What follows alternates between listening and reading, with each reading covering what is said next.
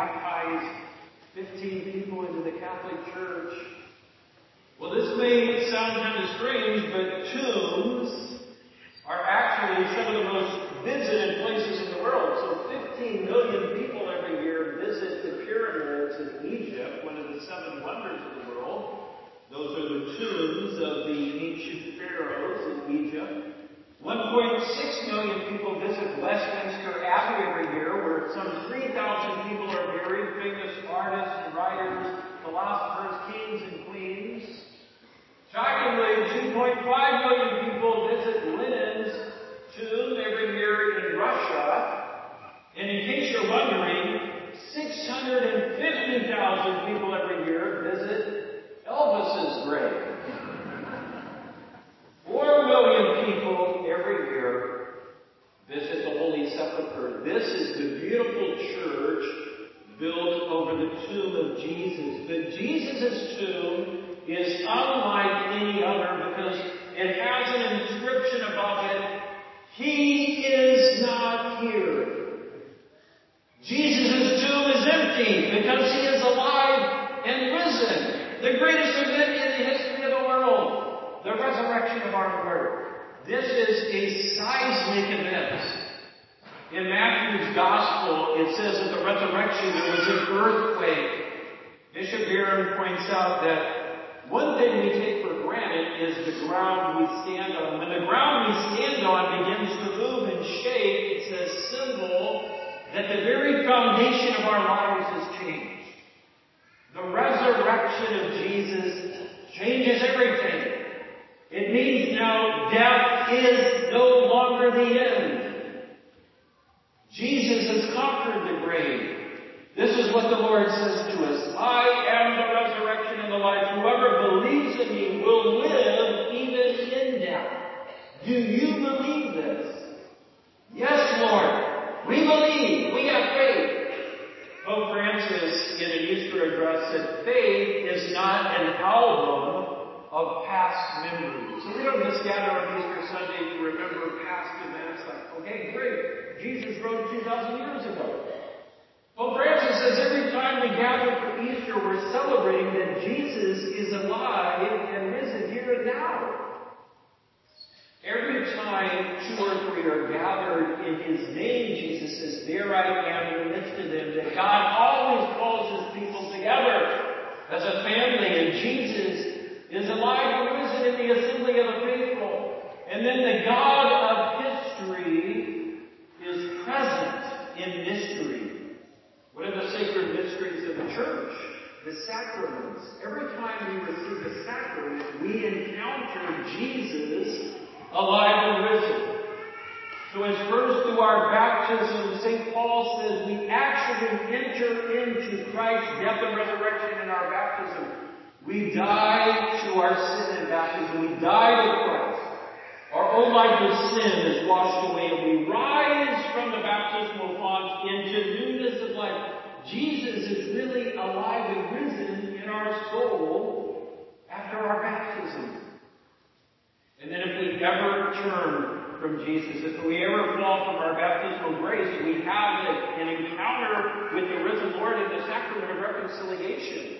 Every time we go to confess our sins, it's Jesus who's there forgiving our sins in the ministry of the priesthood.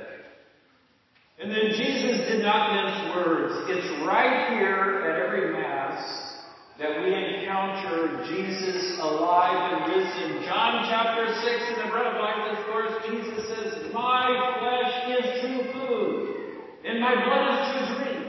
When we come up for Holy Communion, we are encountering the risen Lord. We receive Jesus into our lives. What happens when the risen Lord comes into our life? We're changed. We're transformed. We begin to live in newness of life. Now, Peter Kreeft is a philosopher at Boston College, and he says this: the Christian life is about God creating a new you. And you know who the new you is? It's Jesus. The whole of the Christian life is to become an alter Christus, another Christ, to be configured to Christ Jesus. So much so that listen to what St. Augustine said to the newly baptized. He says, "Let us rejoice and give thanks, for through our baptism we have not only become Christians, but Christ. Marvel and rejoice, we have become Christ." Think of it this way, when two people get married, we say, okay, the two become one. You know, when we're baptized, we're wed to God. We become one with Christ Jesus, grafted onto Christ. And so we share in the very divine life of Jesus, so much so that we can say, we have become Christ. And then you know what happens every time we go to Holy Communion? We become what we receive. Okay, when I eat a hamburger, it becomes a part of me. But when I receive Jesus in the Eucharist, I become what I receive. I become more like Jesus. We become the body of Christ through Holy Communion. Dr. Ted Shree works at the Augustine Institute in Denver. He wrote a book called Into His Likeness because he says the whole of the Christian life is slowly over time, the Holy Spirit is transforming us more and more into His likeness so that we become more and more like Jesus. Dr. Shree uses the image of an iron rod. You know what happens when you put an iron rod in the fire? It actually takes on the properties of a fire. It becomes burning red and it starts to smoke. It looks like the fire. This is the Christian life. We become more and more like Jesus. Dr. Shree says this, through sanctifying grace, our souls are transformed by the fire of the Holy Spirit. We slowly begin to become more patient and forgiving like Jesus, courageous and generous like Jesus, humble and loving like Jesus. Over time, we begin to take on the qualities of Jesus. Today we're celebrating Jesus is alive. He has conquered the grave, and He wants us to share in His victory. He wants to conquer sin and death in us. And that first happened through our baptism. My brothers and sisters, today we come with great hope that change and newness of life is possible. No matter what our past, if we begin to allow the risen Lord to increase in us, we can live a new life. Deliverance of sin is possible when we let Jesus in.